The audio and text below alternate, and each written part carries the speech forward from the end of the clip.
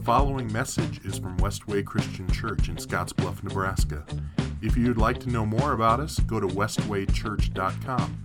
Thank you for listening. Well, good morning. I would love for you to go ahead and open your Bible, if you have it with you today, to Romans chapter 1. We're really just going to jump right in. Romans chapter 1 is one of my favorite chapters in the entire Bible for lots of reasons, and I'm excited to talk to you about that today. And beyond what I'm excited to talk to you about, my hope and my prayer for you today is that you would be transformed by the fullness of the gospel that's found in Romans chapter 1. Because that's the reason we do this. That's the reason we read all of these things. This isn't just for knowledge and information, but this is meant to transform us. This is meant to change the way that we are. And I hope that you'll see both the work of Jesus and the depths of our sin that requires that work. This is a heavy, heavy, heavy chapter, and you'll see why the more we get into that today. Paul begins his letter with a series of introductions. First, he tells us a little bit, a very little bit, a very small bit about who he is. He tells us who Jesus is, and he tells us about Jesus' gospel. Then he takes a few moments and he tells us about the church in Rome. And then lastly, he introduces us to the problem of humanity. The word that we use for that is sin. He introduces us to what's really wrong with the world. So let's read. This is Romans chapter 1, verse 1. This letter is from Paul, a slave of Christ Jesus, chosen by God to be an apostle and sent out to preach his good news. Paul is just telling us who he is. He's giving us his credentials about why he's writing this letter. What authorizes him to write this letter? What do we know about Paul that gives him the right to write this letter to the church at Rome, to tell them all of these things? And it's really simple, and we're going to do this a lot today. This is just going to read the text. He's a slave of Christ Jesus. He's a slave of Christ. He has been chosen by God to be an apostle. He's been chosen by God. He's been sent out to preach God's good news. And that's one of my favorite things about this. Paul's not teaching his good news. Paul's not saying something that starts and ends with him. Paul is telling the church in Rome God's good news. This is coming from God. If you have your resource guide with you, talks a little bit about who Paul was, and I'm just going to read this out of here. I know you can read, but I want to read this out of here because we need to remember, we need to have some context for who Paul is. Saul, or Paul, was born in the city of Tarsus, a city in Cilicia.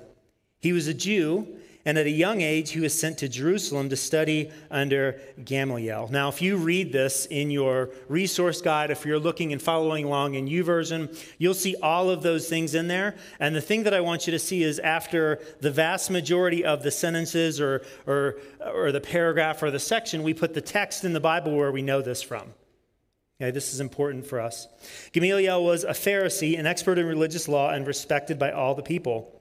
As a student of Gamaliel, he was carefully trained in Jewish law and customs and was zealous to follow God in all that he did. This zeal that Paul felt for the Lord led Paul to persecute Christians, arresting them, imprisoning them, and even killing them. And in fact, Paul was present when Stephen, the first Christian martyr, was killed. You can read about that in Acts chapter 7. Paul's mission to kill sent him to Damascus. And while he was on this road to Damascus, instead of going to Damascus to persecute Christians, he met the resurrected Jesus and was converted to Christianity.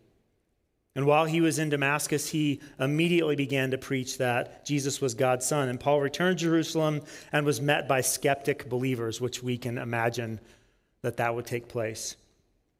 After a period of time, Paul left for Caesarea and eventually returned to his hometown. Paul then went on a series of missionary journeys, primarily to non-Jews called Gentiles. So we hear that word, that's a kind of a Bible word, and it just means people who aren't Jews. It means everyone else. Paul was a tent maker by trade, and his primary method of teaching the gospel was to go into a city, and he would begin in the synagogue. Like we talked last week, Christianity at this point in history was still a sect of Judaism. So Paul would start off in the synagogue because those were his people. He would have used language and talked about the customs of the Jews in ways that they would have understood, and then he would have talked about Jesus. So he'd either start in the synagogue or he would go where Jewish people met to pray. Paul was arrested multiple times. On 5 separate occasions, he received 39 lashes from Jewish leaders. He was beaten with rods 3 times. He was stoned once. He was shipwrecked 3 times. And he spent a night and a day adrift on the open sea. Imagine that for your resume. He was burdened with the responsibilities and the concerns for the churches. My hunch is, as a pastor who just leads one church, I can't imagine the burden and the weight of responsibility that Paul felt for multiple churches. How much he was kept awake at night. And according to tradition, Paul was beheaded in Rome.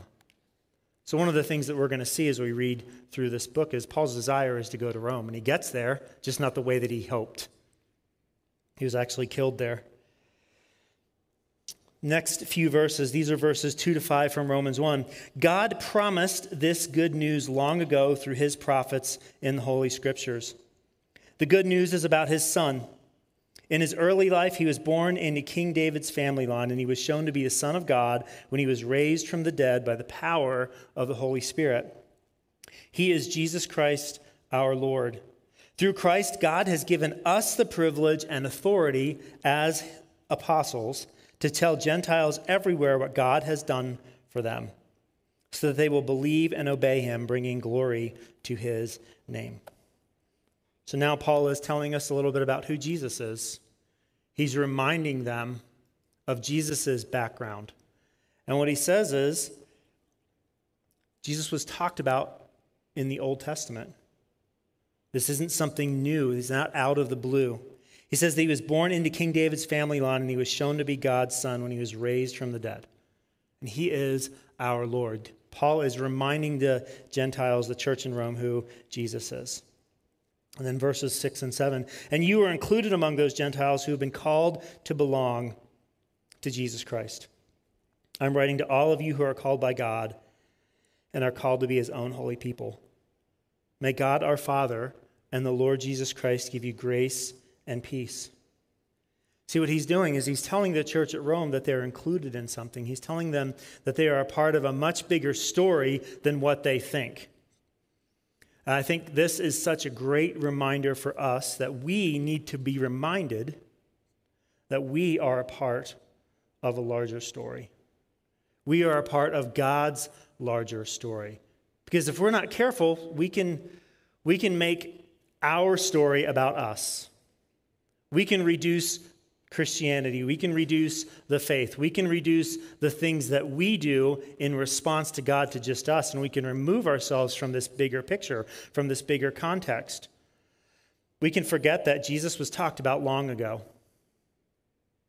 We can forget that we have a part to play, not just in our local church, but in the local church, capital C, in Scottsbluff and Gearing. But I want you to notice something here. Paul begins telling us something. He says, basically, this is a qualified inclusion. It is not without cost or expectation. We see that in verse 5.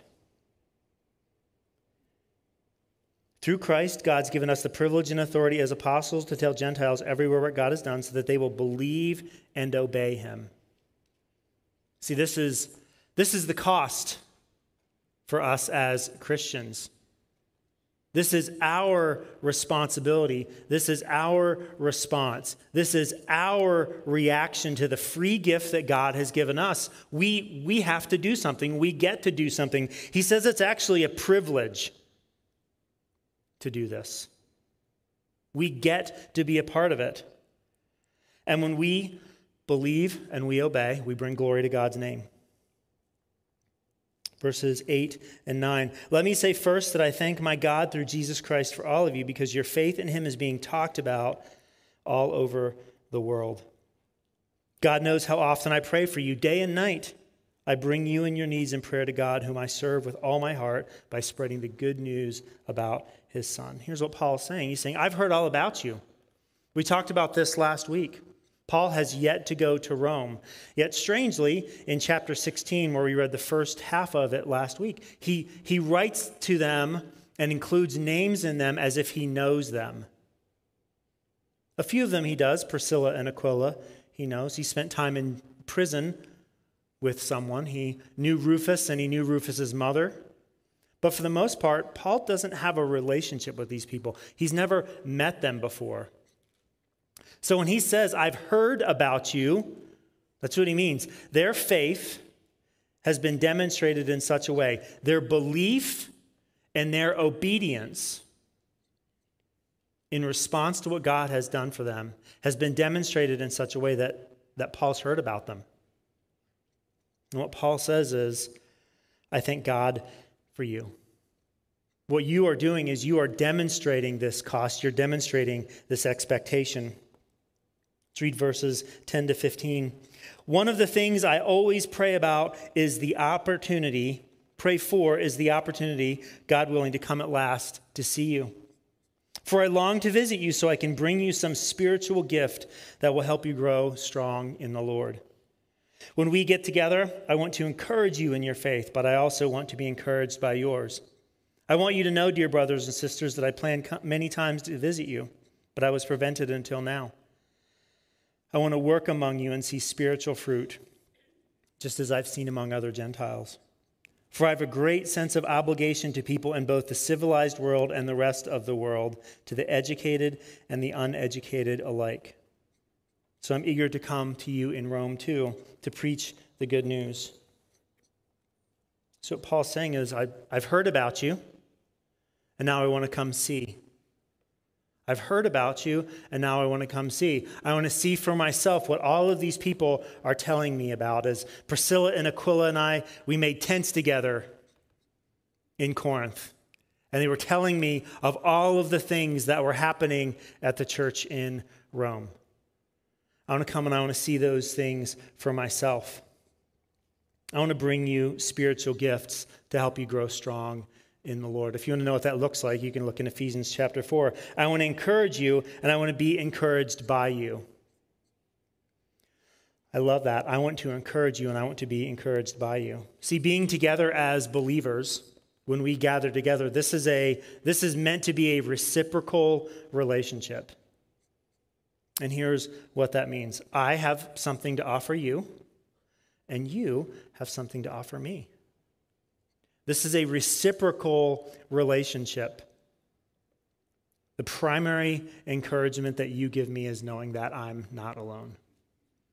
As I reflected on this text throughout the week, I think about all of the gatherings that I've been a part of since 1995 when I became a follower of Jesus. I think of the unity and love demonstrated towards me from other people. I think about the ways that all of my questions about baptism were tolerated by my small group for months and months and months and months. Essentially, it was the same exact question asked 82 million different ways. And I think about the way they encouraged me to ask those questions. I think of the patience that this body has shown me in the last 5 years, especially as you've allowed me to kind of find my voice and find my person and find my identification as the pastor here at Westway Christian Church. And I want you to have the same relationship. When you come together, whether it's here on a Sunday morning, or it's in small group, or it's in Sunday school class, or it's having dinner together, I want that encouragement to be real in your life as well. I don't want you to just give encouragement. I want you to be able to receive it. And then lastly, Paul introduces us to the problem of humanity. And he does it in a really interesting way. This is verses 16 and 17. For I'm not ashamed of this good news about Christ. It is the power of God at work, saving everyone who believes, the Jew first, and also the Gentile. This good news tells us how God makes us right in his sight. This is accomplished from start to finish by faith. As the scriptures say, it is through faith that a righteous person has life. And again, just reading through and reflecting on these first 15 verses, he talks about who he is, he talks about who Jesus is, and he talks about the good news that comes from Jesus, and he talks about Rome. And then he kind of throws this sentence in here that is essentially, and I'm not embarrassed of this good news, which is a really weird sentence at the end of a bunch of really good news. Why would anyone be embarrassed or ashamed of what Jesus has done for them? Well, I think what he's really doing is he's laying the groundwork for what he's going to say next. I'm not embarrassed. I'm not ashamed. Why would we be embarrassed or ashamed of the good news? God has saved us. What would there be in what we've read so far to be embarrassed of? And then verse 17, here's what's happening. And the NLT really only implies this. We had quite a bit of conversation about this week in elders' meetings and in other conversations. But here's what verse 17 is saying. He's saying that God is righteous and he makes us righteous through faith. God's righteousness is given to us through the work of Jesus. So we're not bringing any righteousness into this. The righteousness that we have is only because God is righteous. And again, this is the gospel. We have nothing to be ashamed of. We should be excited about it. But then there's the rest of chapter 1. And as I've been, again, thinking about and praying, I think there are two mindsets we need to have when we read the rest of chapter 1. The first mindset is a sense of relief. Here's what we're going to see in the next several verses.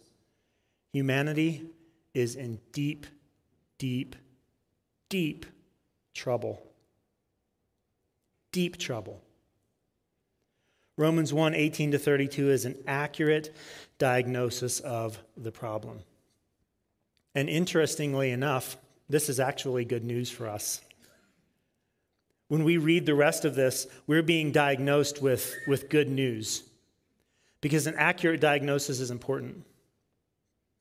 At our house, we're coming up on an almost 2-year anniversary of Anne going to the hospital at the end of August and then embarking on what would become a 2-month journey to learn that she had breast cancer again. We go home from church one Sunday. She's not feeling well. She goes to bed. This is at the end of August 2020. Goes to bed, isn't feeling well. Isn't feeling well the next day, stays home from work. Isn't feeling well the next day, and she says, okay, if I'm not feeling well tomorrow morning at this time, I'm going to the doctor. We're going to go see what's going on. So she wakes up on Wednesday, not feeling well. She's feeling dehydrated. We think she has heat exhaustion. And then something else physically wasn't right with her. So because we were coming out of COVID, I took her up to the hospital, had to drop her off at the door, which was awful. Get home, she calls me within 10 minutes and says, they're going to do a biopsy today. And I said, well, okay. What happened to dehydration? What happened to all of these other things? And she was like, basically, yeah, they don't care anything about that. So go back up to the hospital. I think she ended up having 2 or 3, 3. I don't remember. Those 2 months for me were a blur of back and forth to Regional West as she did tests and scans and biopsies and thing after thing after thing after thing, because they couldn't quite know enough that they could clear her, but they just had this suspicion that something was there. And maybe that would drive you mad. It drove me a little mad. Right? Because you just want answers. And what we wanted in the midst of all of that was we wanted an accurate diagnosis. If it took 4 months, don't care. We needed to know what was wrong with her. So in November, things are always weird the way they pan out. Second week in November, we drove down to Oklahoma to see our kids. As we're in the car, we get the call from Westway that Pastor Shane passed away. Get to our daughter's house. We'd been there for maybe 15 minutes. Her phone rings, and I hear her say, "Do I need to get my husband for this call?" Walk into the room, and breast cancer. See, this was an accurate diagnosis. And it was terrible. And never once did we think that Dr. Bjorling hated us because he gave us an accurate diagnosis. And that's going to be really important in a minute. As we read through the way Paul diagnoses our culture. See, there are going to be some people that think Christians hate them. There are going to be some people that think God hates them because of the diagnosis. But if we didn't receive that accurate diagnosis, we never would have known how to treat it. We wouldn't have known what to do. We would have just given her more water, right? Because she was dehydrated. And one of the things that we found, and Dr. Holloway, God bless him, he said it's a really good thing we found this when we did, because if it had been a few months from now, this would have been much worse. So we were so thankful for an accurate diagnosis. And here's the second thing. So the first thing is we have to have a sense of relief. We've been properly diagnosed. Paul is going to properly diagnose us, and that ought to give us relief. And then here's the second thing. We ought to have a sense of humility. See, we ought to remember that because this is what our life once was. When we encounter people who aren't in a relationship with Jesus, who haven't encountered the good news that Jesus has saved them, we ought to be humble. We ought to take our responsibility humbly in diagnosing them of what the problem is of humanity. And these next verses are the kinds of verses that we just have to accept the Bible as it is. We can't wiggle around it. We just have to read it. This is verse 18. But God shows his anger from heaven against all sinful, wicked people who suppress the truth by their wickedness. They know the truth about God because he has made it obvious to them. For ever since the world was created, people have seen the earth and sky. Through everything God made, they can clearly see his invisible qualities, his eternal power and divine nature. So they have no excuse for not knowing God. Yes, they knew God, but they wouldn't worship him as God or even give him thanks, and they began to think up foolish ideas of what he was like. As a result, their minds became dark and confused. Claiming to be wise, they instead became utter fools. And instead of worshiping the glorious, ever-loving God, they worshiped idols made to look like mere people and birds and animals and reptiles. See, these first few verses, as Paul begins his diagnosis, right? This is Paul's bedside manner, right? You know when you go see the doctor, and the doctor for a few minutes kind of like, how's it going? How are you feeling? Ask you that bedside manner, setting up what you're going to hear next. Okay, so Ann, you came in back in August, and we did this, and we did this, and then in September we did this and this, and in October we did this, and this, and this, and this. This is setting it up for us. See, God is real, and he's revealed himself to everyone. And I wonder if you've seen the images from the Webb telescope. over the past month. I wonder if you have had the opportunity to see how much they can show you about God's majesty and God's divine nature. What they reveal about the reality of who God is. But see, that's not all God has done. He wrote his law on the hearts of humanity. And this is like the last vestiges as human beings of made in God's image. We read in chapter 1 of Genesis that God has made man in his own image.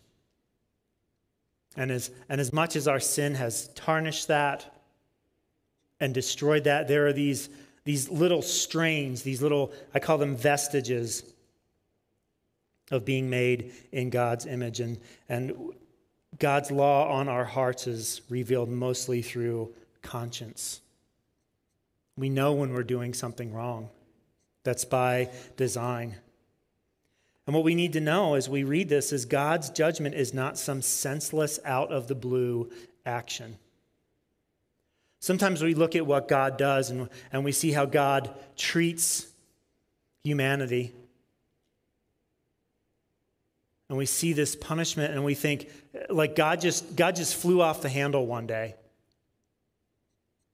I wonder if there are any parents in the room who've ever over-disciplined your kids. We're not going to call Child Protective Services on you. My hand's up. Have you ever over-disciplined your children? Kids, I could ask you, have you ever been over-disciplined? Every single time, right? See, God's not over-disciplining us. God's not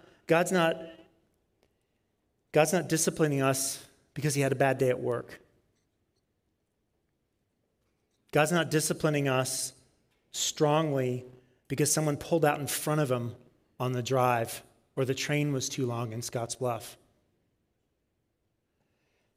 God's judgment is completely premeditated. Completely premeditated, completely planned. It's completely warranted. As we read through these verses, what we see is we've rejected God. God's made himself known to us, and we have rejected him. We've created our own version of him, and then we worship idols. See, we all know that there's a God, but we are estranged from him because of our sinfulness. We choose to not believe him. He showers his goodness on us, and our response to his good gifts is rejection. This is our reaction. And what does God do? So verses 24 to 27. So God abandoned them to do whatever shameful things their hearts desired. As a result, they did vile and degrading things with each other's bodies. They traded the truth about God for a lie. So they worshiped and served the things God created instead of the Creator himself, who is worthy of eternal praise. Amen. That is why God abandoned them to their shameful desires. Even the women turned against the natural way to have sex and instead indulged in sex with each other. And the men, instead of having normal sexual relations with women, burned with lust for each other. Men did shameful things with other men, and as a result of this sin, they suffered within themselves the penalty they deserved. That phrase, God abandoned them, is a really, really interesting phrase. And what it really means is God gives us everything that we want. We follow our hearts. We do whatever is right in our own eyes. I wonder if you remember that phrase from when we read through the book of Judges together. See, we have absolutely convinced ourselves, beyond the shadow of a doubt, that if we could just do whatever we wanted to do, If we just had ultimate freedom, if we were free from the shackles of religion, if we were free from the shackles of rules and regulations and guardrails and ancient morality, we have convinced ourselves that life would just be great. Like if everybody just followed their heart, everything would be fine. But isn't that an incredible lie? This past week, I don't know if it was a mistake. I'm always cautious when I mention things that I watch. This is not an endorsement. This past week, Ann and I watched this show on Netflix called Trainwreck, Woodstock 99. And it was a train wreck. Chaos and destruction on full display. And as I was reading through this text again, specifically verse 24, let me read it. So God abandoned them to do whatever shameful things their hearts desired. As a result, they did vile and degrading things with each other's body. My first thought after reading verse 24 again for the millionth time this week was, that was Woodstock 99. Like the first thing that came to my mind. It's just a celebration of chaos and destruction and these people just like doing whatever feels right. And it was anarchy. And my guess is I asked Ann 1,000 times, what were they thinking? There's no one in charge. There's no rules. It's just chaos. See, we think that life without God leads to peace, love, and harmony, but reality paints a much different picture, doesn't it? Life without God always leads to chaos, death, and destruction. Always. And maybe it takes a while. Although Woodstock 99, it was pretty much kicked off about 4 hours in and only got worse.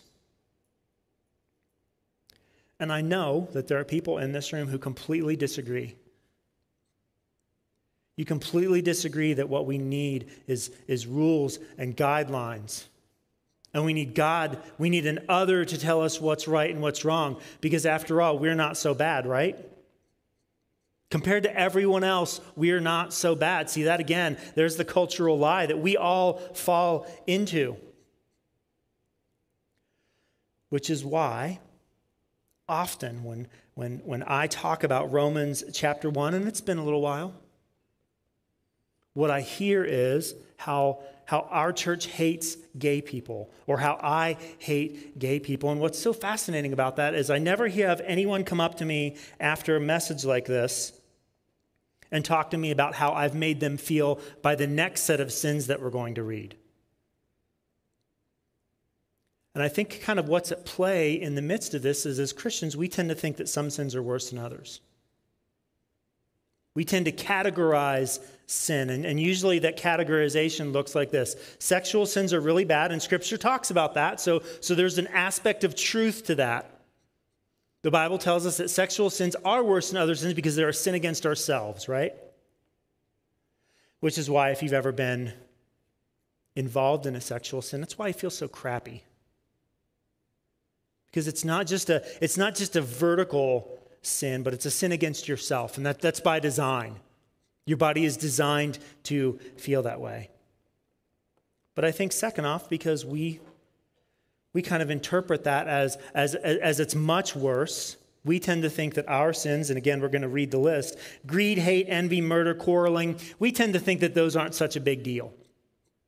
Which again is why none of you are going to come up to me today and say, man, you really made me feel bad about greed. You must really hate people who are greedy. Right? That never happens. But it's the same list. And this gospel, too, is something that we are called to not be ashamed or embarrassed of. We should not be ashamed or embarrassed of this. This is the gospel. This is the good news. This is a proper diagnosis. And one of the ways that God judges people is by giving them everything they want. This is God's judgment. See, we see this word abandoned, and what we think is that God has rejected us. But here's reality. We've rejected him. So God has given us over to our sin.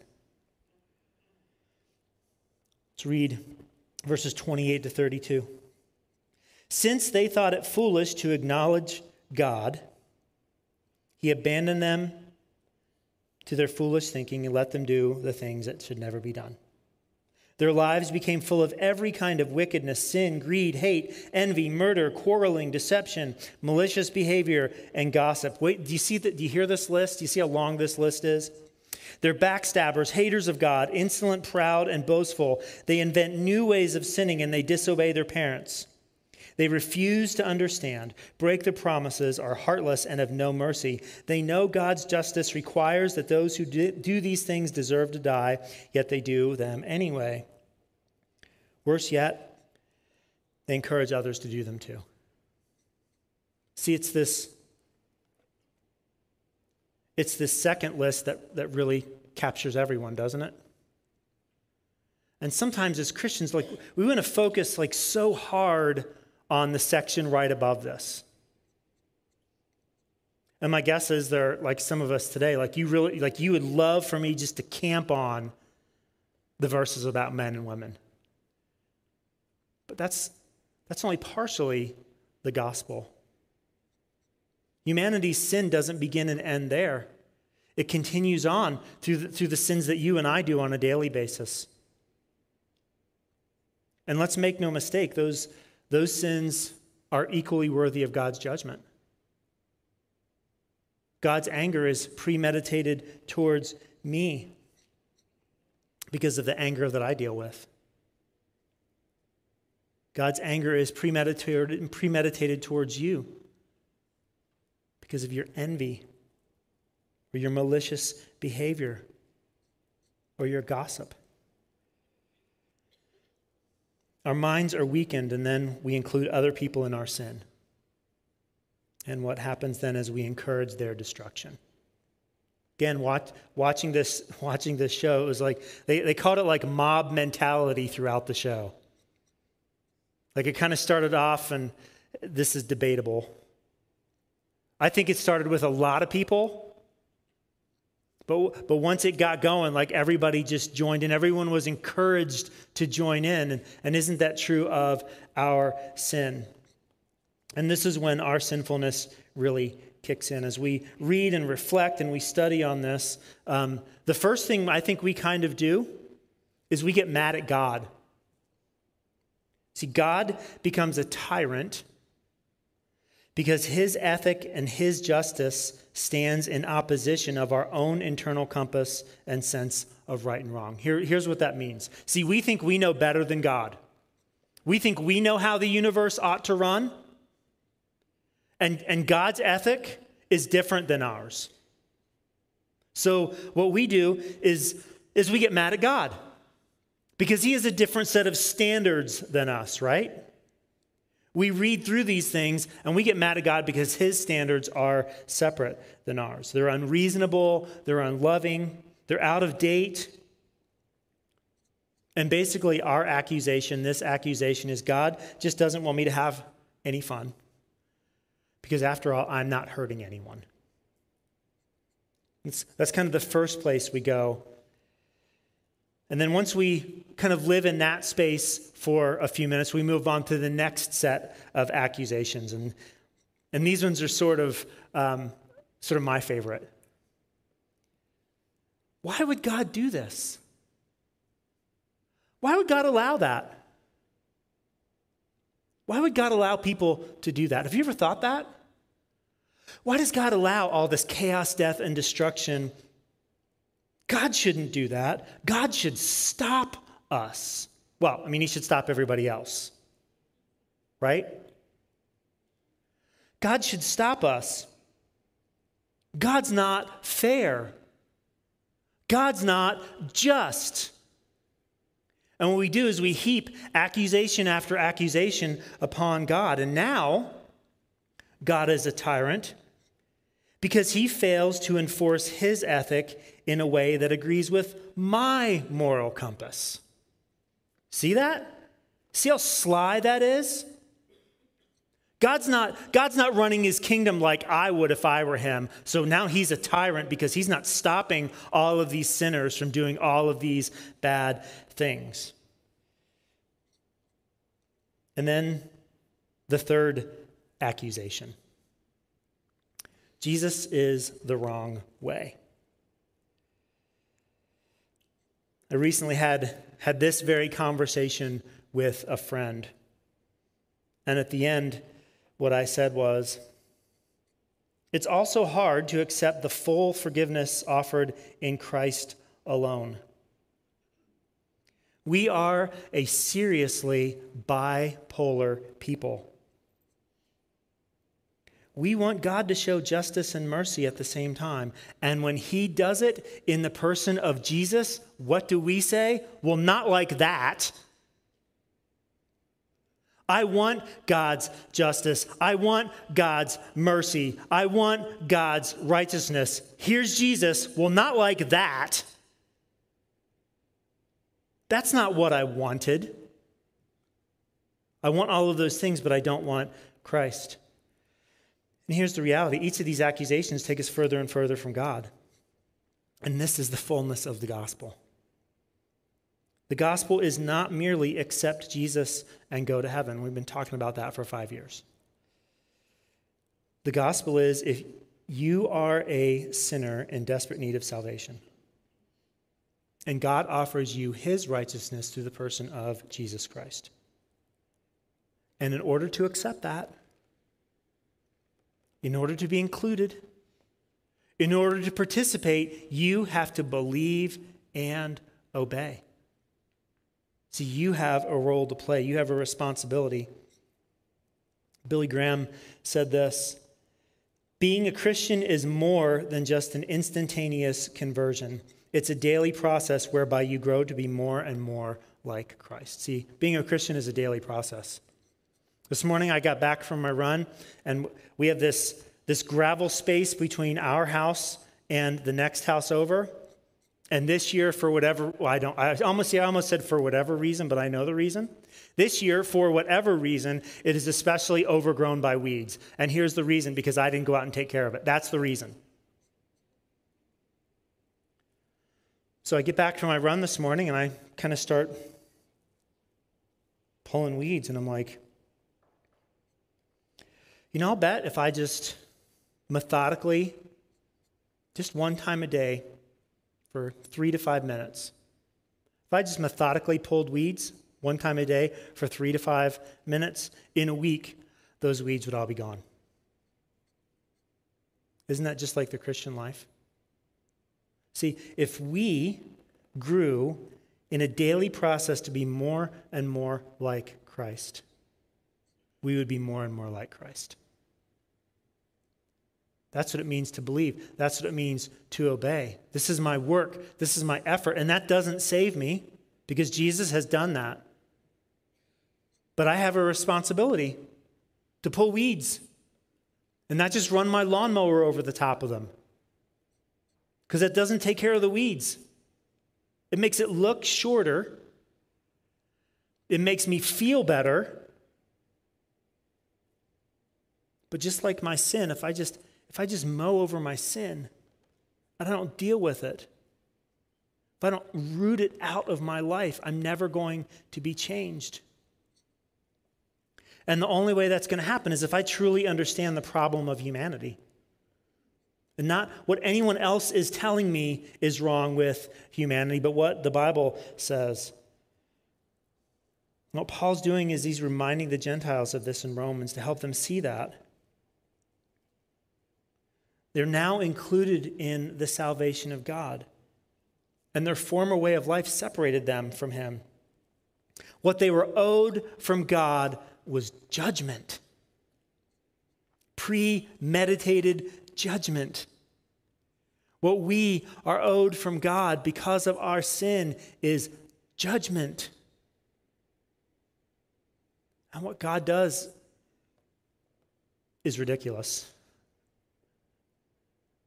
He gives us grace. He offers us his son, Jesus.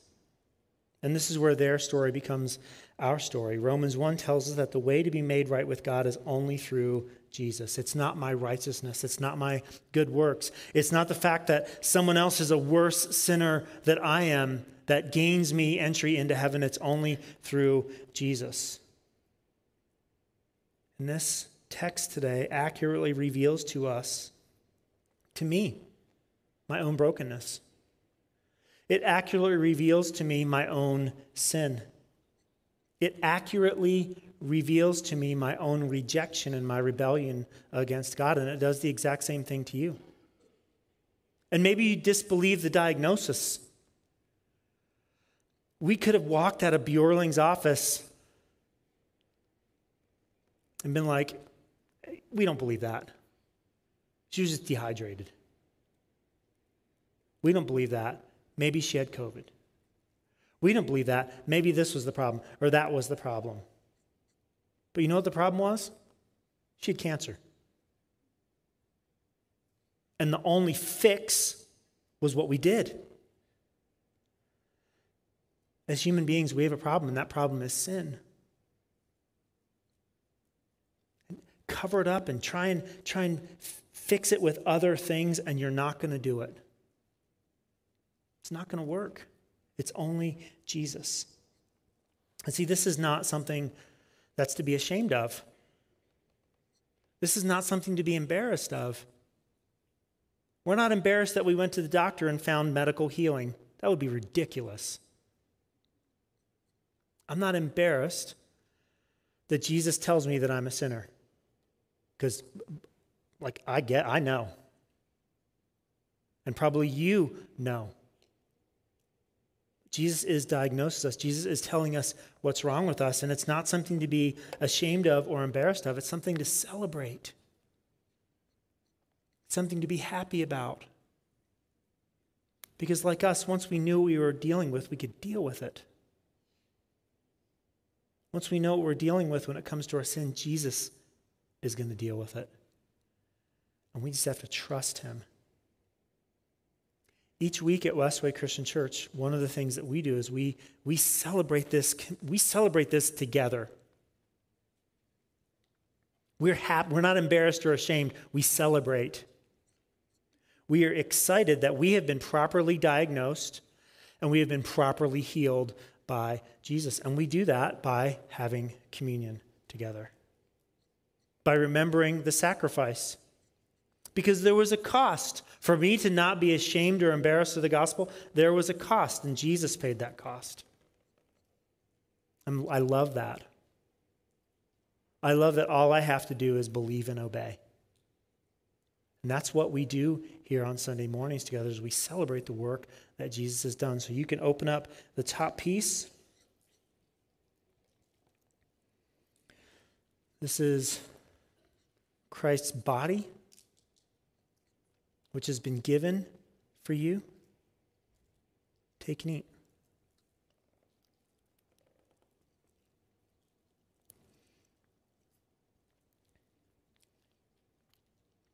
And then this is Christ's blood, which has been poured out for you. Take and drink. Pray with me. God, I'm thankful that you are not embarrassed or ashamed to tell us what's wrong with us.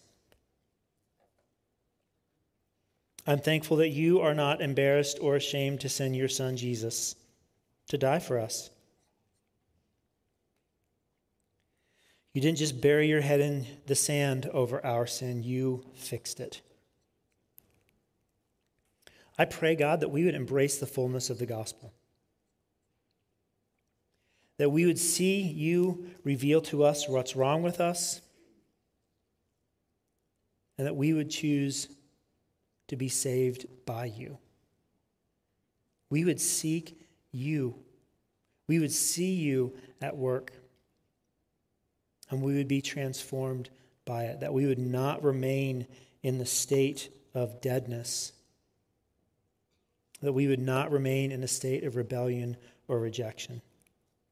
but that we would believe and obey, and that you would receive glory by it.